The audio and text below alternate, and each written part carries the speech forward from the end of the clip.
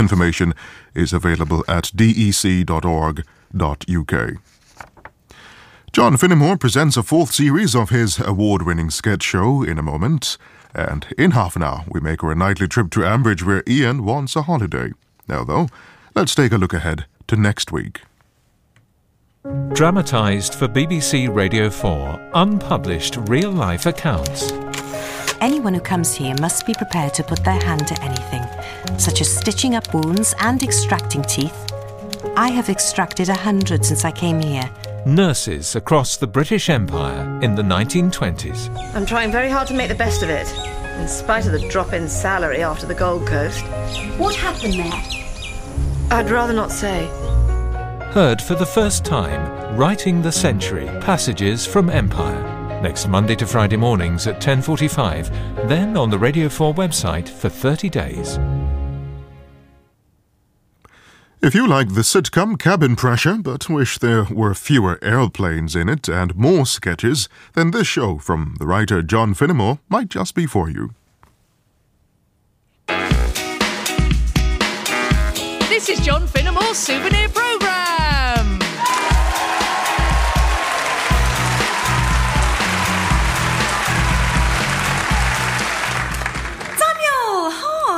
Oh, hi, Ellie. Nice to see you. How are you? I'm very well indeed. Oh, that's good.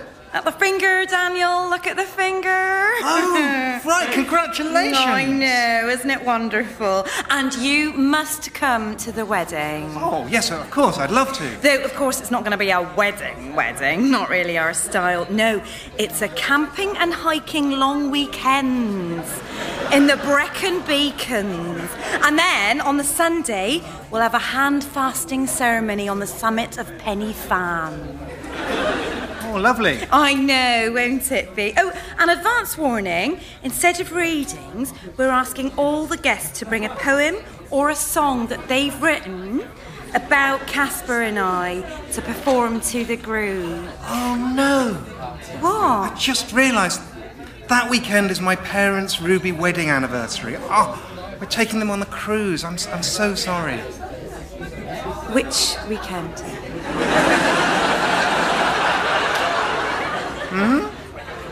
I didn't say when the wedding was. Yeah, I think you did. May... No, we haven't set a date. OK. Tell you what, shall you and I just not speak to each other ever again? OK.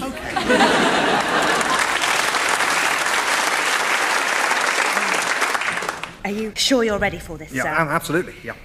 They're going to be pretty tough negotiators. Well, I'm pretty tough myself. Yeah, I mean, they're going to be really tough. Yeah, so am I.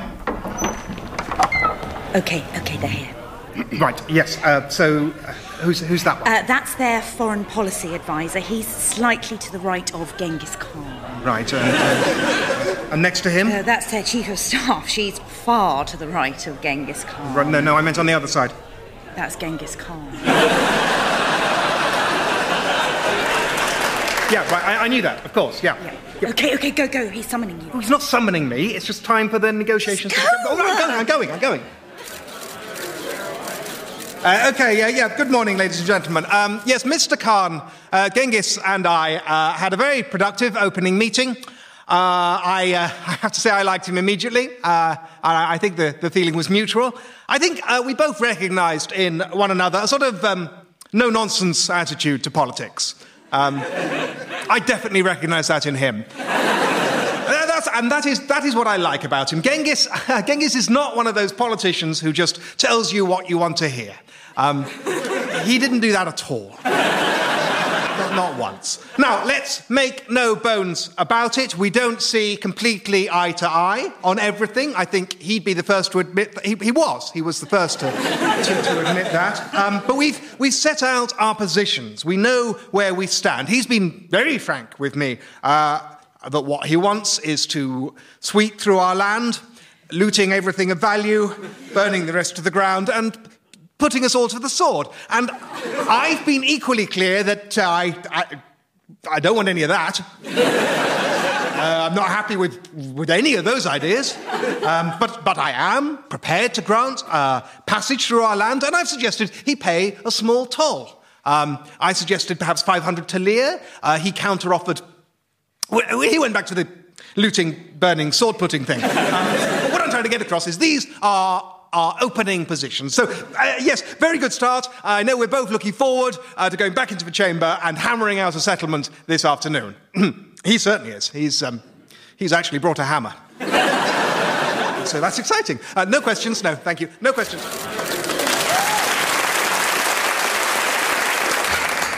Hi. Hi. Hi. I just thought I should mingle a little. Oh, yes. You know, it's supposed to be an interfaith conference after all. So, yes, quite. And here we all are in our own groups. Yeah. Terrible. Yes. Hello. I'm Ra. Ra? That's it, yes. What a super name. Is that short for something? No, just Ra. That's the whole name. Well, nice to meet you. I'm Helios. Helios. Oh, am I pronouncing that right? Yes, that's it. And you're the god of what? The sun. That's me. I look after the sun. I see. For which humans? Well, I'm in the Egyptian pantheon, but of course, it's the sun, so, really all of them. Right. I should say, I am the god of the sun. Ah, right. Who for? Well, I work out of Greece, but as you say, there's only one sun, so... Well... this is embarrassing. It is rather, isn't it? But look, I'm not angry. Of course you're not angry. Well, as you pointed out, it's a little bit cheeky. I'm not angry. What? At you for pretending to be the god of the sun. Oh, come on, there's no point trying to bluff me. I don't believe it. Are you seriously going to try to brazen it out? I don't need to brazen anything out. I am the god of the sun. No, I'm the god of the sun. Hey, guys, let's keep it non-confrontational. What's the problem? Him. He's pretending to be god of the sun. Oh, now that's not really on. I am the god of the sun. Well, you're not, though, are you? There's only one god of the sun. Thank you. And that's me. Oh, what? Hi, I'm Sol from the North Slot, and the actual god of the sun. Oh, for my sake. Maybe we're just disagreeing about terms here. Look, when I say I'm the god of the sun, I mean I'm the one who actually makes it rise. Well, you're not, because I make it rise. Me too. I mean, me only. OK, fine, well, show me. Make it rise. I will. All right, go on. At 6:04 tomorrow morning precisely. Oh, the very time I've already arranged to make it rise. How very convenient. Oh, and how do you make it rise, may I ask? Well, how do you think? I climb into my fiery chariot, pulled by my 2 eternal horses, and ride in triumph across the sky. Right, you see, that proves it. You know nothing about how the sun works. You didn't even mention the giant dung beetle. What giant dung beetle? The giant dung beetle which every morning at my command rolls the sun across the heavens. What? That's the stupidest story I've ever heard. Yeah, where does this dung beetle stand, exactly? The same place your horses stand.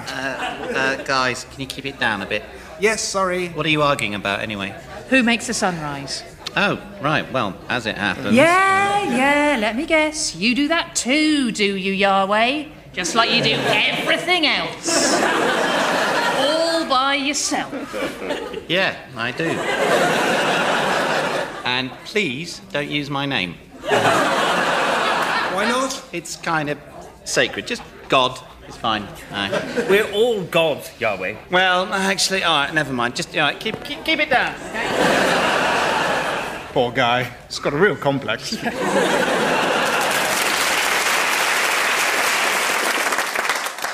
Hello.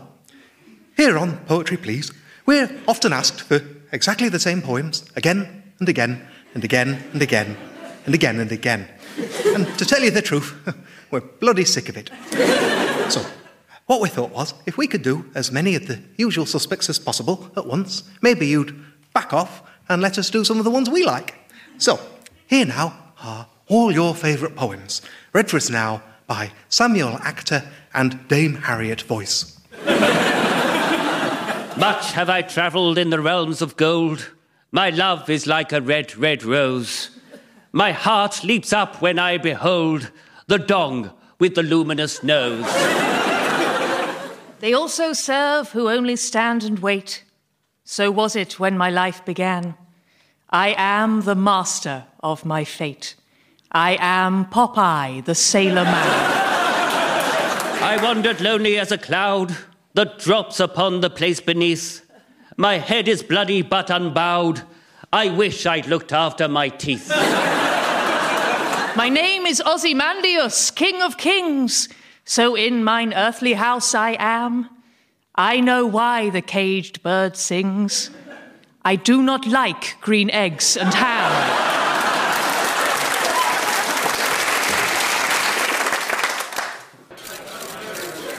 Right. Good afternoon, ladies and gentlemen. Well, Genghis and I have had some very forthright discussions this afternoon. Very candid and frank. Very candid. And look, the thing is, Genghis is not an unreasonable man. He's actually a god, which I didn't know. He's an unreasonable god. And yes, there are particular challenges when you're negotiating with a living god. But I'm confident. I'm broadly very confident. I'll be honest with you. I don't think we're going to get the toll. I haven't seen that idea get really any traction at all. But that's fine. It's a negotiation process. There's going to be give and take. It's inevitable. Now, what I get in return for giving up the toll is still to be decided. But what I'm very much hoping is to take the putting to sword at least out of play. I mean, naturally, I don't want looting or burning either. But at the end of the day, this is realpolitik. I can foresee a scenario in which we may have to concede some limited, localized looting and burning. But putting to the sword, I'm absolutely going to dig my heels in on that one, and I'm looking forward to giving you good news about that this evening. Thank you. No questions. Thank you. Thank you.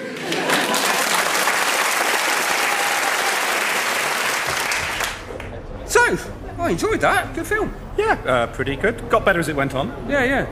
What do you think, Gary? Film, what do you think? What did I think? Yeah. Oh. Well, when it started, I was still thinking about the advert with the crocodiles and wondering if they were real crocodiles or CGI crocodiles. And I thought even CGI crocodiles must be based on real crocodiles to start with, or maybe that's not how that works.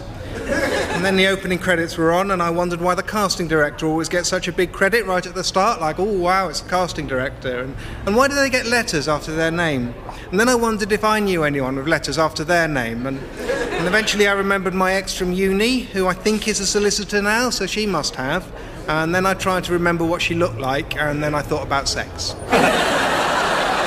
And then the movie had started, and I tried to work out who the guy who wasn't Bill Murray was, and after a while I thought maybe it was the brother out of Malcolm in the Middle, but looking much older now, even though it doesn't feel like an old show. And then I thought about death. And then I wondered if the mum in Malcolm in the Middle is jealous of how successful the dad in it has got. And then I remembered I used to fancy the mum in it, and then I thought about sex. And then I remembered I told myself in the adverts that I couldn't have another minstrel until the movie started. But now it had started, so I had a minstrel. And I thought about when I could have my next one, and eventually I decided not until Amy Adams comes on. And then the minstrel touched the saw bit on the roof of my mouth, and I thought about what if it was mouth cancer. I mean, it's definitely just a toast cut, but what if it was mouth cancer? And then I thought about death. And then Amy Adams came on in a dressing gown, and I thought about sex. And then I remembered she meant I was allowed another minstrel, and touched the sore place in my mouth again, and I thought about death. And then... Gary. Yeah? Yeah. Not what did you think in the film, what did you think of the film? Oh! Yeah, it's pretty good.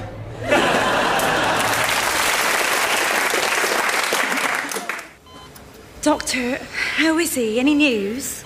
Well, the important thing is he's going to be fine. Oh, thank God. But you must prepare yourself. The head trauma he sustained has had certain effects on his personality. I know. Yeah. You see, he's damaged the centres of the brain responsible for making comparisons and judgments. And one effect of this, for instance, is I'm afraid he's incapable now of finding anything funny. Really? Yes, I'm afraid so. It's completely removed his sense of humour. But, on the other hand, it does mean that he is entirely at peace with his situation. Without judgment, he simply can't comprehend that there's anything he should feel dissatisfied about. So, you're telling me... Yes, that's right, madam. He's serious, but not critical.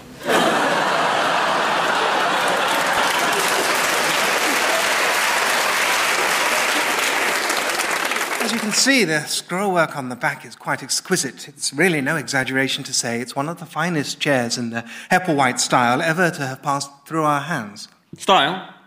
Sorry, sir? In the Hepplewhite style. Didn't he make it? Well, as you know, sir, no furniture directly ascribable to George Hepplewhite himself is known to exist. Not interested, then. I told you I don't want any repro stuff. So this is not repro stuff. This is an original 18th century piece made... Not interested. I see. Well, sir, I happen to know we do have coming up a marquetry armoire, which is reliably attributed to Thomas Chippendale himself. Now, it's not up for auction... Yeah, I've got him already. I'm sorry, sir? Chippendale. I've already got one of his things, maybe a couple, I think.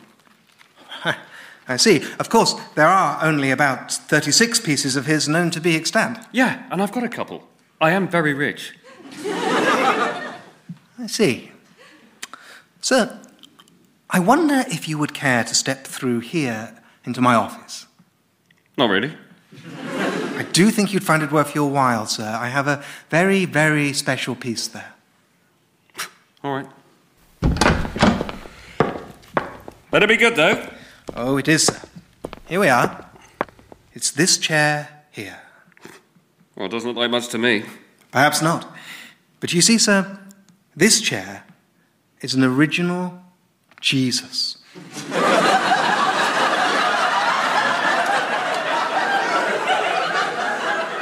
Jesus who? Christ, sir. The Messiah, made by him personally during his carpentry period. Jesus? Yes, sir. Well, how can you tell? Well, you see here how the moulding of the arms has been done, with ineffable perfection. That's classic Jesus. And how has it survived? Well, sir, when the Lamb of God makes a chair, it is, of course, the perfect expression of all that a chair could be, including durable. And also, it swivels. It swivels? Look. But surely they didn't have that kind of technology then. Well, they didn't know, sir. But all things are known to the Son of Man, including how to make a chair swivel. That's also why the arms are made of polyvinyl chloride. And you're absolutely certain this is a genuine Jesus chair? Absolutely, sir. The real giveaway is here. If you look on the back, you can see where he tipexed his initials. Oh, yes. I do also have a couple of pieces by his father, if you're interested. What, God? No, sir, Joseph. The carpenter, rather than the deity. All right, no, I want the Jesus one. I thought you would, sir. Put it on my account and name your price. But I warn you, I'm going to tell everyone where I got it. Sir, you are quite welcome to tell whoever you like where you bought a swivel chair made by Jesus. Hello, requisitions. Julian Crosby here. Could you send me up a new chair?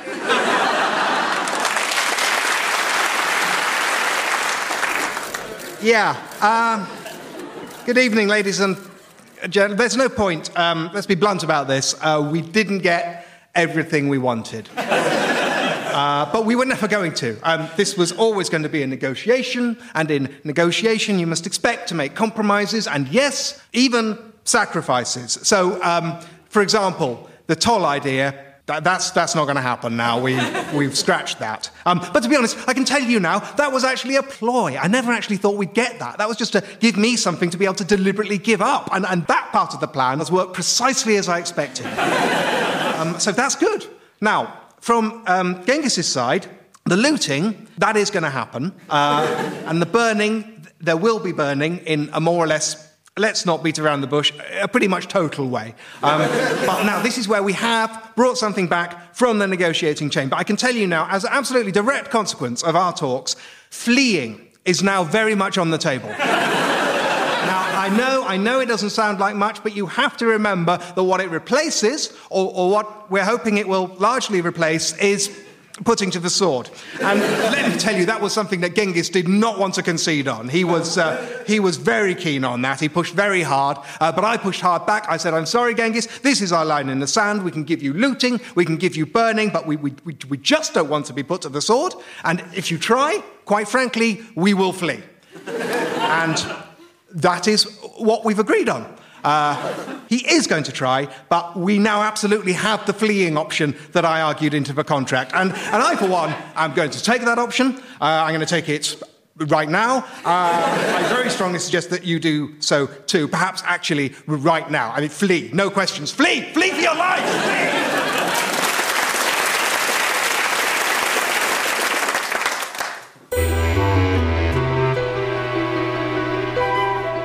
Well, since you asked me for a story about me being told a story by somebody else, I believe I have such a story to tell. It all began one January night at my club. It was a bitterly cold evening, and I spread my greatcoat over my super trousers.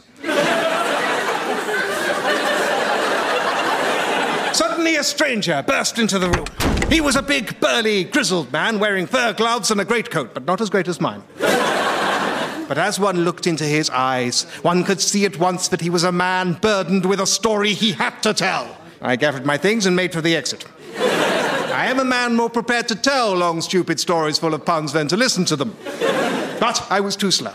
A massive hand descended on my shoulder, and he forced me down into my chair. I have a tale to tell, said he.